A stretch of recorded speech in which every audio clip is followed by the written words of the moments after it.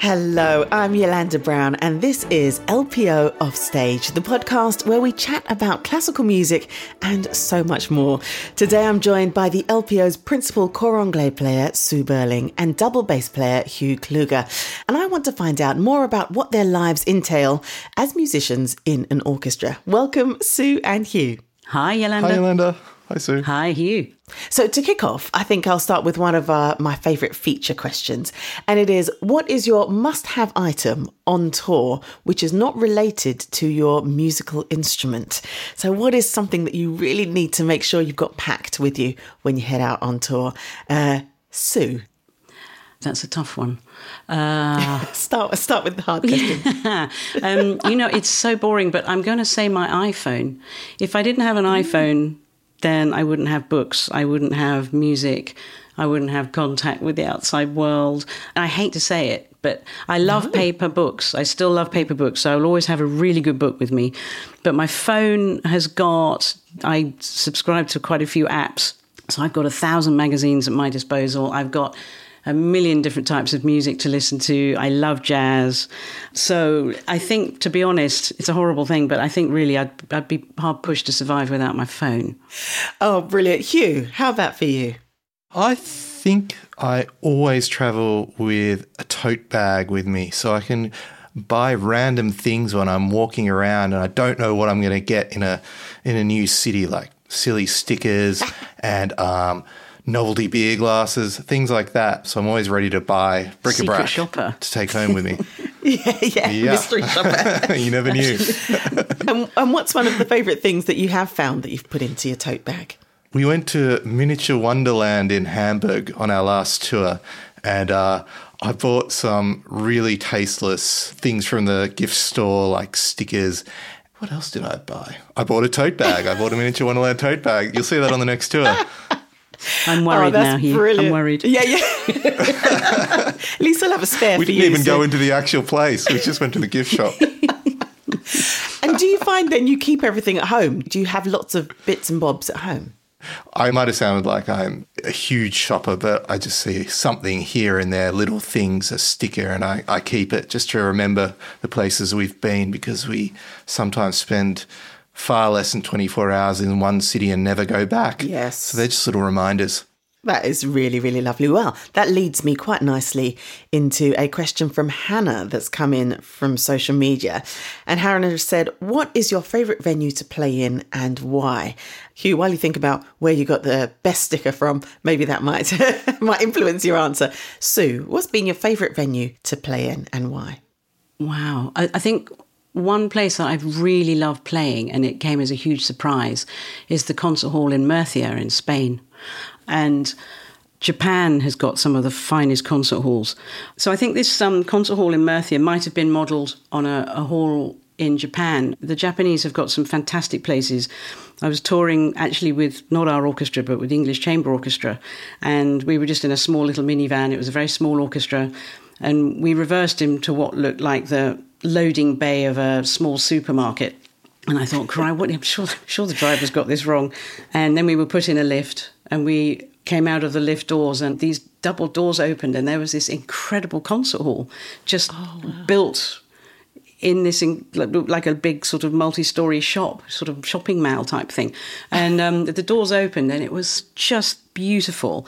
And this hall, I think it was in Toyota City, and the one in Murcia, they have untreated wood. They keep the wood really natural. They don't coat it. They don't varnish it.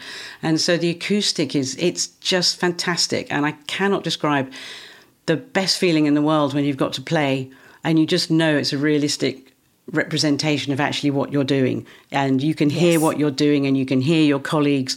So for me, that hall in Murcia was a huge surprise. But actually most of the halls in Japan, they're phenomenal. Oh, I love how you described that and hearing your instrument as you've played it and as you hear it. Oh my goodness, don't underestimate how horrible it is when it's not as it should be. So that is brilliant. Thank you, Sue. Hugh, your favourite place to play and why? I totally agree with you, Sue. I think Japan has some of the greatest halls that I've ever played in acoustically. But for me, that's often very scary, being able to hear myself perfectly. And so I'd actually vote for, like you, a Spanish hall in Valencia. It looked beautiful. And I mean, my association with it is not only the sound in there, the architecture of it was, I thought, quite amazing. And also you can get amazing food all around it before and after the gig, which is one of the most important things on tour, that you can get great paella right on the beach and then walk down to the hall. And so I've got great memories of playing there, because there are so many halls that are acoustically good. But also, as I say, it didn't make me feel like I could hear myself so well that I was playing on my own, which I've actually had that experience in, I remember Suntory Hall when I first went there. Everyone said, this will be the best experience you'll ever have. And I almost felt like I was playing on my own and I could hear every little creak and squeak, and I didn't enjoy it so much. Story of my life. That's really Hugh. Interesting. Yeah. Oh, no. Well, those are really great answers. And I kind of, getting to know the family a bit more now, I did think it either had something to do with sound or food, and you had both in your answers. Is it worth mentioning here, just behind the that Valencia hall is an absolutely world-famous garlic bar. And after a concert, you'll see the whole orchestra around this tiny little place. It's just, like a 2-door wide establishment with just a cauldron of squid and fantastic Spanish tapas and what have you. And that makes a big difference, doesn't it, after a concert? There's nothing worse when you're on tour and you can't get a meal afterwards or a cold beer. I mean, that's a nail in the coffin for me for a venue. Oh my goodness. Listen, you're answering all my questions all in one here, because I was going to lead to food. Do you cook at home, first and foremost? Sue, yes. do you cook? Yeah. Hugh, do you cook? Definitely. Yeah, okay. I love to. Good. Well, the fact that you love to cook means you know the essence of the food. You know what you're looking for. So what do you like to eat when you're on tour? And obviously we know when a concert is finishing, it's late. So what do you like to eat, but what do you usually get to eat? Sue? It's tough on tour, isn't it, Hugh, sometimes? As we've just described, sometimes we can be in venues and there's nothing. Most of the cities in Europe, I think we've got to know very well. And there'll be a few restaurants that we know and we have the details, and we will actually ring ahead and ask them to stay open late. If we know it's a Sunday or an unpopular night and we've just done a concert, we will actually phone ahead and say, hey, look, there's 10 of us. Will you stay open a bit later? And they know, and they're really happy to do it. And they love to see us again. And this makes it all worthwhile where we're travelling out. Say it might be just we travel on the day for a concert in Madrid very often and fly home the next day. It's tiring. And just to know that there's this lovely restaurant where actually we can all just wind down. Yeah. Actually talk to each other without thinking about the concert and the music that's coming. It's all over. We're going home again, and just have a fantastic meal. It makes all the difference. It really does. I think, Hugh, we can safely say we're foodies, aren't we, really? Oh, undoubtedly, yeah. So whether it's cooking at home or eating out, it's really important. It's food for the soul. And Hugh, I don't know about you, and I don't know how it is for you, Sue, but myself being a wind instrument player, I don't really get to eat before performing. If you want to find your lungs halfway through the set, you can't really eat. So what kind of dish would you be craving after the concert, Hugh? Mm. I mean, Sue's already planned. As a double bass player, I can't say that I challenge myself to not eat before a concert or anything like that. I mean, I can have a schnitzel before the concert and then a Schweinehaxer after. This is not fair. It doesn't really affect me. It's kind of a lot of the time it's like we're wood choppers when we go into a concert, and it honestly just depends where I am in the world. I mean, my favorite one is experience that I've had is in Munich when we were playing at the Gastag, and there's this little pub that we'd go to, the bass players that is, and mostly the French horn players as well, every time after the gig, and there'd be these older ladies who were wearing the dirndls, and they would be so rude to us. I'm sure they know who we were because we went there so often. They would really be super rude and dismissive, and you walk in there and they'd say, what do you want? We say, can we get some beer? And they say, oh, okay, fine. Sit down. So they sit down and say, do you have any food? They go, oh, okay, yeah, but, we're closing the kitchen. So, okay, well, can we have whatever you have? Go, oh, fine, we'll just get you what we have. It was this competition to kind of get us to leave, and we really enjoyed staying there as long as we could and eating all the pork that we could. the biggest, heaviest, greasiest meal possible after a concert for us. That's what I usually find. We are living in two different worlds, aren't we? I think strings and wind. It's just, there's no way in a million years I could pack away a schnitzel and chips before a concert, So very often we're going on with stomachs rumbling. There's no way I could blow on a full stomach. It would and I'd fall asleep in the bar's rest as well. It would be a complete disaster for me. What do you tend to eat? It's quite tough, isn't it? I tend to, the older I've got, the bit more organised I've got, and I'll have emergency snacks, and there'll be something like one of sort of the Korean sort of noodle type thing, which is basically just miso soup and a bit of noodle, just something that's sort of hot. And it goes wrong horribly sometimes. We really do go on and we haven't had time to eat, or, planes are delayed and you go straight to the venue. It can be really tricky. We've had some fantastic agents in the past. Fred from Schmidt on German tours. If we'd had a bad travel day, things had not gone to plan.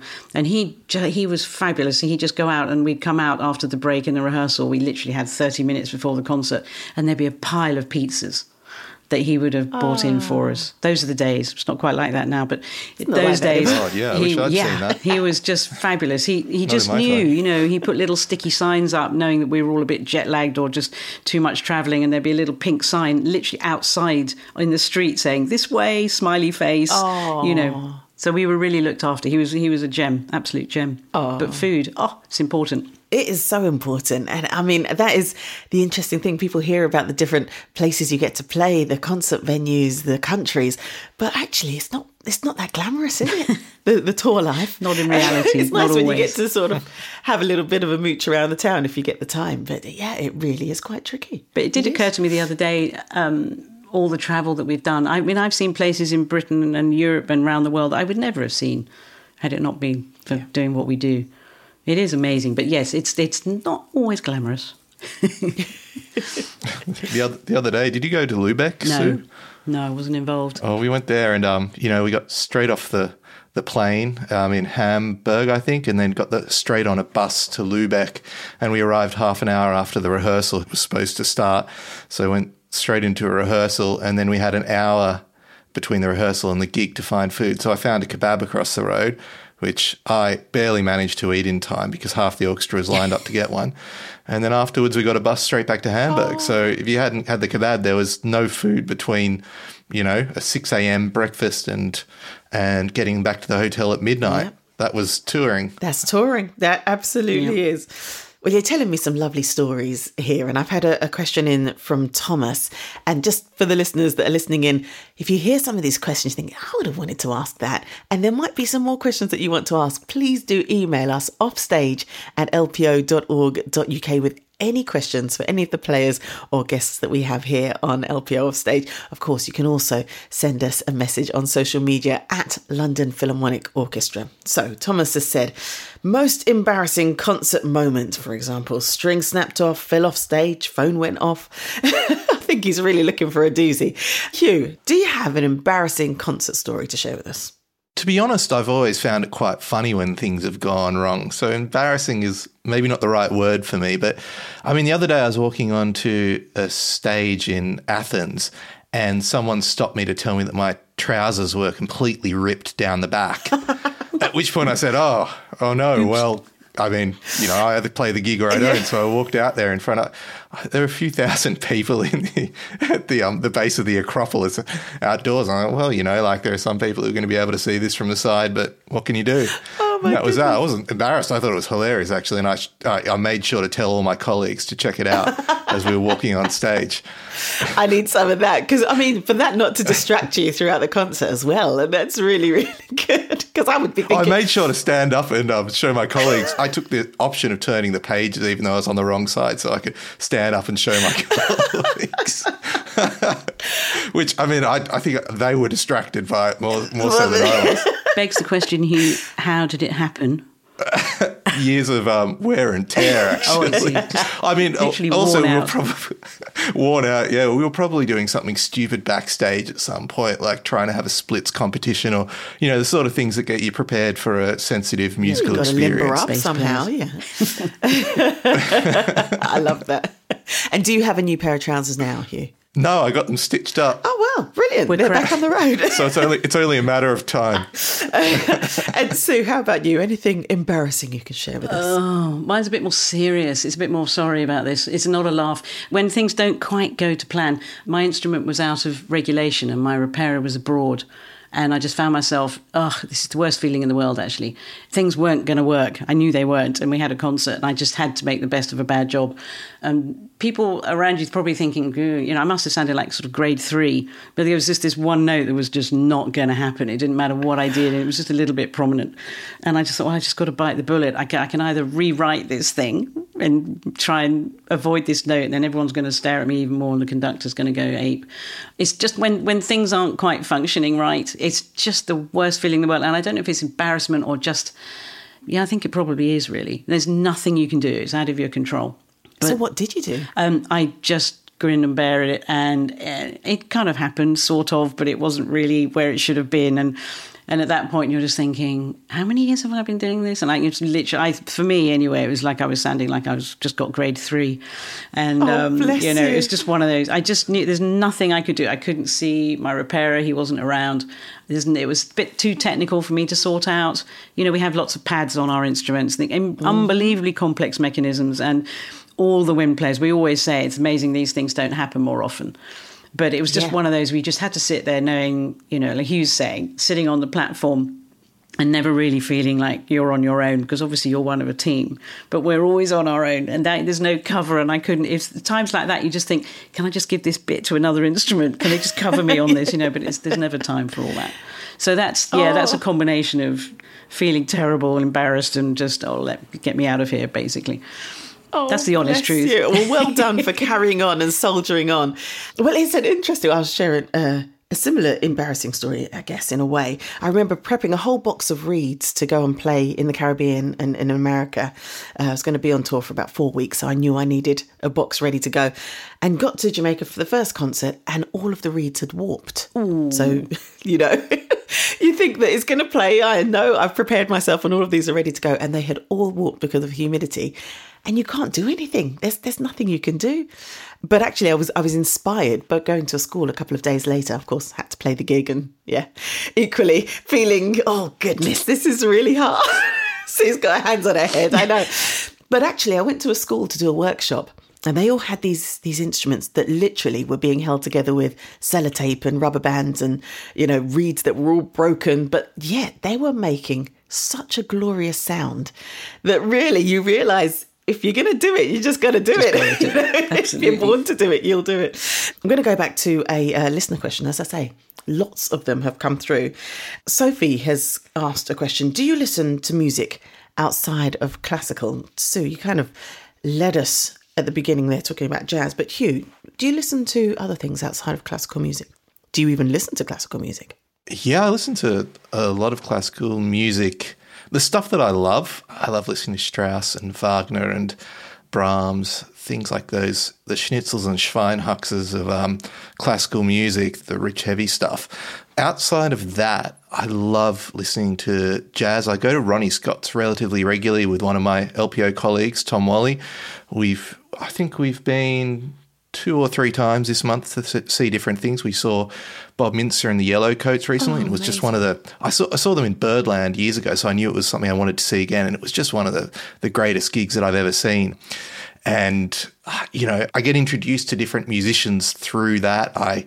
Last time I saw Bob Mintzer, they had this bass player, Felix Pastorius, who is the son of Jaco Pastorius, one of the most famous electric bass players of all time. And his son, Felix, was just incredible. And so I follow him on Instagram and watch his videos all the time and find out who he's playing with and check out their stuff. But aside from that, I love hard rock and metal, thrash. I'm kind of going through a thrash metal phase, revisiting bands like Pantera and some hardcore stuff like Madball. And I love finding Aussie underground rock and metal and hardcore bands if I can. Sometimes I go and see classical concerts, and usually I'm underwhelmed. When it comes to orchestras, I often see people who look like they're clocking in and clocking out of work. I don't feel that way at the LPO, but there are many orchestras that I see, and I see people that just look bored, and disengaged really. And when I go to a metal gig and there's a band screaming their hearts out, like smashing their guitars, and they're getting paid 50 quid to do it or nothing. And I think that's kind of what music's about. It's not necessarily about the genre, but it's about the excitement, the power of it, the emotional connection that a performer has to the music themselves and that they make with the audience. And so I don't think that's defined by genre for me, actually.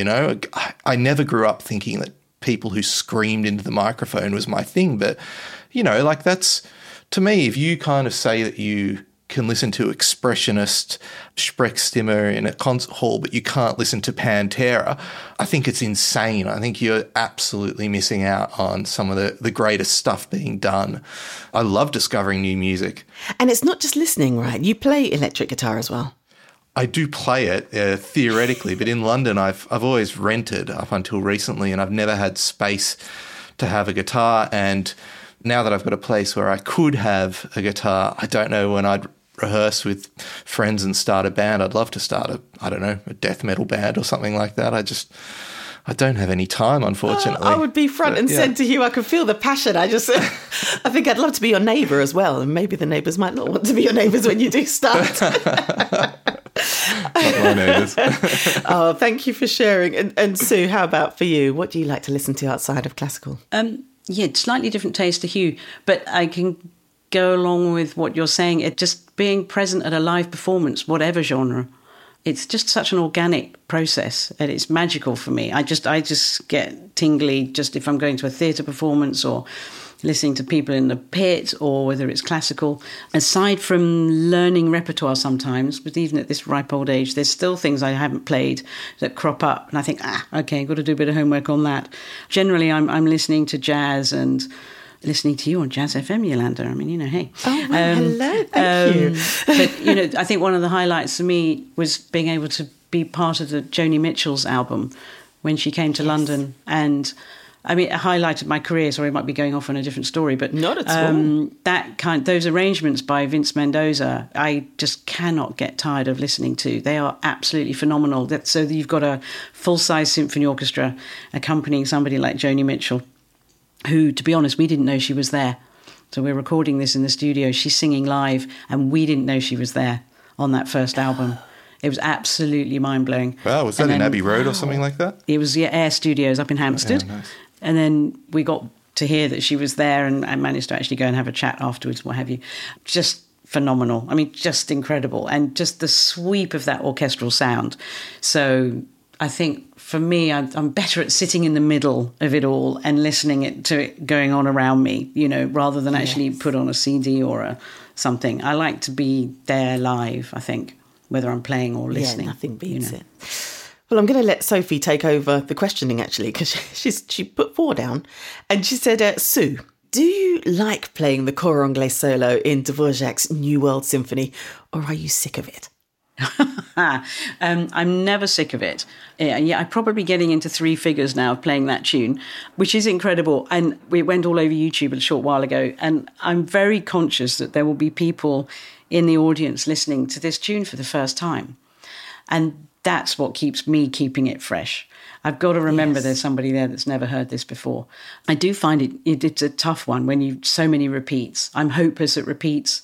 I'm absolute disaster if I have to do, run at Glyndebourne. I'm fine for a few performances, and when it gets to performance 4 or 5, I hit a wall somewhere along the line. It's really hard to try and stay super positive. I don't know what it is. I just hit the wall. I've always been like this, and every year I try and talk myself out of it, and I stop counting performances and what have you. But, on my LPO piece of music, there's a list of conductors and how many times, and it's ticked and crossed and how many times I've performed it. But it is one of the most beautiful tunes. And also to you, Hugh, the question is, what's your favourite thing about playing double bass? There are a couple of things that I love about it. One is the pure physicality of it. It's often like a session at the gym where you can just take out everything you want on the instrument and try to rip it apart. And I mean, that's usually what we do in the LPO bass section. You try and absolutely rip the instrument in half and just take out whatever you want on the thing. Is that even on the Ligeti so that's the other quite night fun. at the prom? You Just really? It's Let all me think. Maybe not that one. Maybe not the Ligety. That was. Well, that's more challenging for me, I've got to say. Yes, of course. The soft That one is much more challenging. Not that one. The other thing I love about the bass is it's the function, well, if we're just talking about it within the orchestra, the function that it plays to kind of, we're the arbiters of tempo. When the timpani isn't playing, we take complete control of that. And we're also the controllers of the harmony. I mean, if we choose to delay playing the next note, we've set the foundations of the orchestra with the tonic of the chord, the bass of the chord. I think we have a huge amount of control over how everyone else has to play. I think it's a very, very functionally important role within the orchestra. You can kind of have so many pieces where there is no melody at a point, but the double basses are dictating what's going on. Even when there's a melody, they have to fit within what we do, depending on how you play, how much you rip the instrument apart and how much they have to listen to us. But then, I mean, there are the sensitive moments, when Sue's playing a solo, I definitely listen and that's good try and fit in with what she's doing. I'll make it as difficult as I can next time for you. I'll your own waver peril. on that bar line just a little bit longer than you expect. Yeah. I'm going to try and get a question in edgeways here. Honestly, so many questions have come through on social media and over the email. Thank you to our LPO listeners for emailing in, and keep them coming, please. But I would like to check in on, what do you do when you're not playing music? What sort of hobbies do you have, Hugh? I love food, and most of my tourism is based on food. I would never go on holidays somewhere where I didn't think I could get an absolutely stunning meal. Locally, we've got a few great bakeries that have opened up in the southeast where I live in London. So often I'll get up and I'll go on a trip to Toad Bakery or to try to get to Eric's while they still have something left. And then from there, I've got to find a great coffee around there. And yeah, I mean, I'm becoming a bit of an old man, and I quite enjoy reading a book in the park and doing stuff like that, and looking at other people's dogs and thinking, oh, that's a nice little dog, which I would have said was super boring a few years ago, but now I guess Now you're old. Now I'm super old. I go for that kind of boring stuff. Well, it sounds very relaxing. I like it. That's really good. Sue, do you have any interesting hobbies? Yeah, I think we don't have a lot of time, do we, around the music scene? And so I think family time is really precious. And I've got to that really old age where we've got 2 beautiful grandchildren now. And so they're more than my hobby, but they're very much part of life. But halfway through pandemic, I had just qualified in something completely different. Not many people know. I've gone down a design track and became qualified as an interior designer. And that's been a passion of mine for my whole life. I grew up in a household with parents who were serial doer-uppers. And so I've been doing a bit of that around my music career. That's really fascinating. That's just helping people make their homes really lovely sanctuaries. It's really important. Home's a really important place to be. Absolutely. But I think our grandchildren are where all our concentration lies when we're not working now. Oh, that is beautiful. And yes, my parents are now grandparents as well, and they would say the same fabulous, thing. yeah. It is all-consuming, but absolutely magical. Yeah. Now, here on LPO Offstage, we have a feature called This or That. Quick fire question. You got to give me one answer. Which would you choose? Symphony or opera? Sue. Symphony. I'll come back to you. Hugh. Symphony. All right. So why? Oh, well, geez, that's a difficult question. I mean, it's nice to have a variety, but to be honest, I get a bit bored sitting in the pit in the dark, like I'm feeling like I'm becoming a mushroom sometimes. I quite like being on stage and seeing the audience, and often in the pit I can't hear the singers, so you can feel quite isolated and it's very loud. So sometimes I put in earplugs if I'm sitting near loud instruments, and so sometimes it's a bit of factory work, kind of doing your job on the supply chain as a bass player and waiting for the thing to end to have your beer at the end. There you go. Sue, how about you for the symphonies? It's pretty similar. I think as a symphony orchestra, if we're on stage, I suppose we're the stars of the show. In the opera, we're buried in a pit. If I was playing opera all the time on stage with the singers around us, I'd love it. And I think just in the pit, as Hugh was saying, it's very hard for us to hear. So we can't always hear. We certainly can't see. I personally feel really detached from what's going on when we're playing opera, which is really sad because it's amazing music. It's not to say we don't like the music. Yeah. It's just the way that we are involved in its performance. So not really being able to hear, then you don't feel quite part of it. And yeah, I think if opera was on stage, I think it would be a very different experience all the time. It's much nicer. It's amazing, Sue, isn't it, when you've been doing an opera at Glyndebourne, you might have done 20 shows of it, and then you go and you do the prom of it. And so you're sitting on stage in a beautiful acoustic in Royal Albert Hall, and you can see and hear the singers. I mean, that just kind of the orchestra completely comes alive. Well, yeah, it feels that way to me. It's amazing. We're very often, they like to put a slight dampener on us, whether it's volume or what have you. The acoustic at Glyndebourne is phenomenal, but not for us. For the audience, it's wonderful. And we've just finished this run of Carmelites by Poulenc, and never in my 40 years in the biz have I ever had music that has stayed with me. We finished this, the prom was a week ago or whatever, and even if we had 4 or 5 days between performances of that opera, there was something about the music that was in me every single day.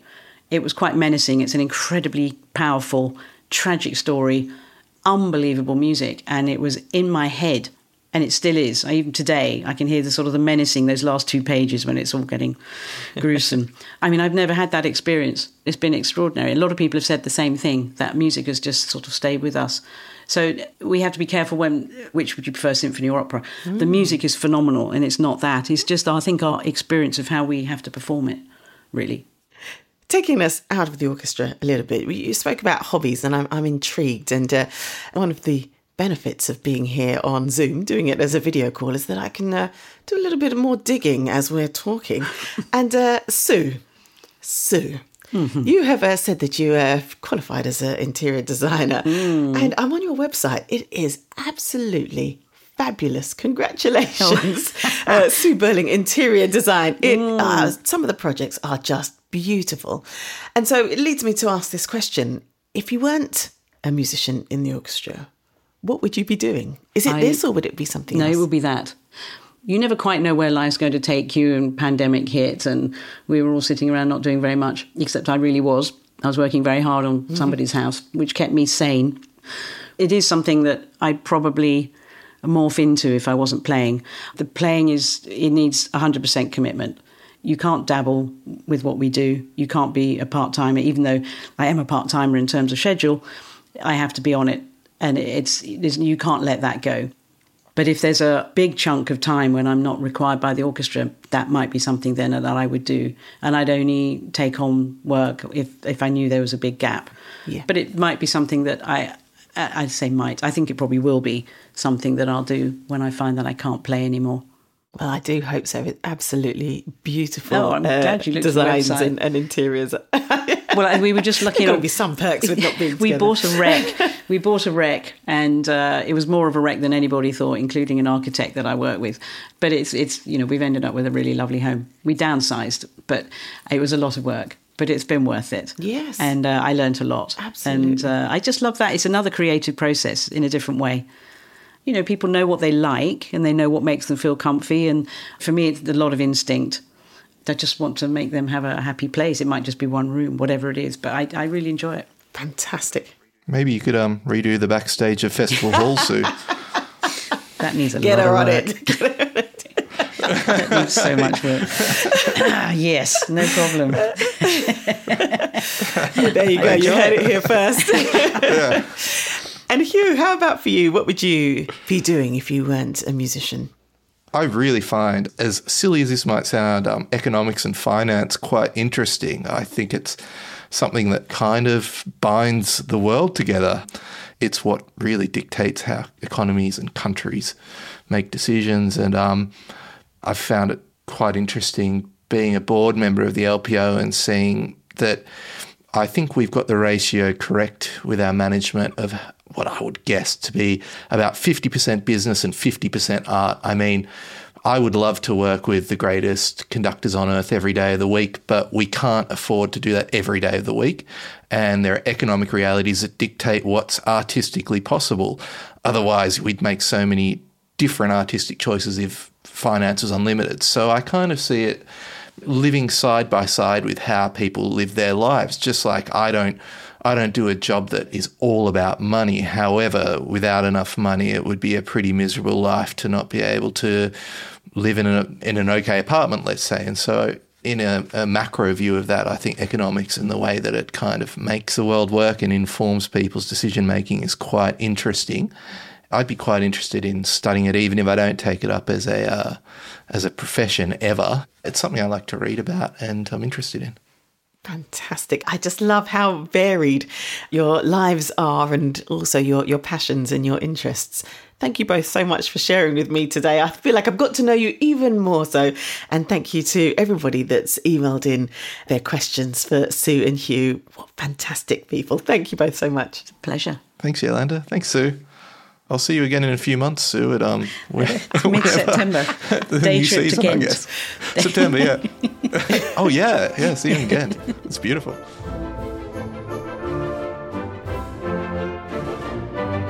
Well, that's it for now from LPO Offstage with me, Yolanda Brown. Thanks so much to Sue Burling and Hugh Kluger for such insightful moments into their lives, their hobbies and their passions. And we want to hear from you. Please email offstage@lpo.org.uk with any questions you have for the players or any of our guests here on LPO Offstage, whether it's about how to get into listening to classical music or best orchestral venues in Brighton. That's offstage@lpo.org.uk. Or you can message us on social media at London Philharmonic Orchestra. I can't wait for the next episode of LPO Offstage. I'll see you then.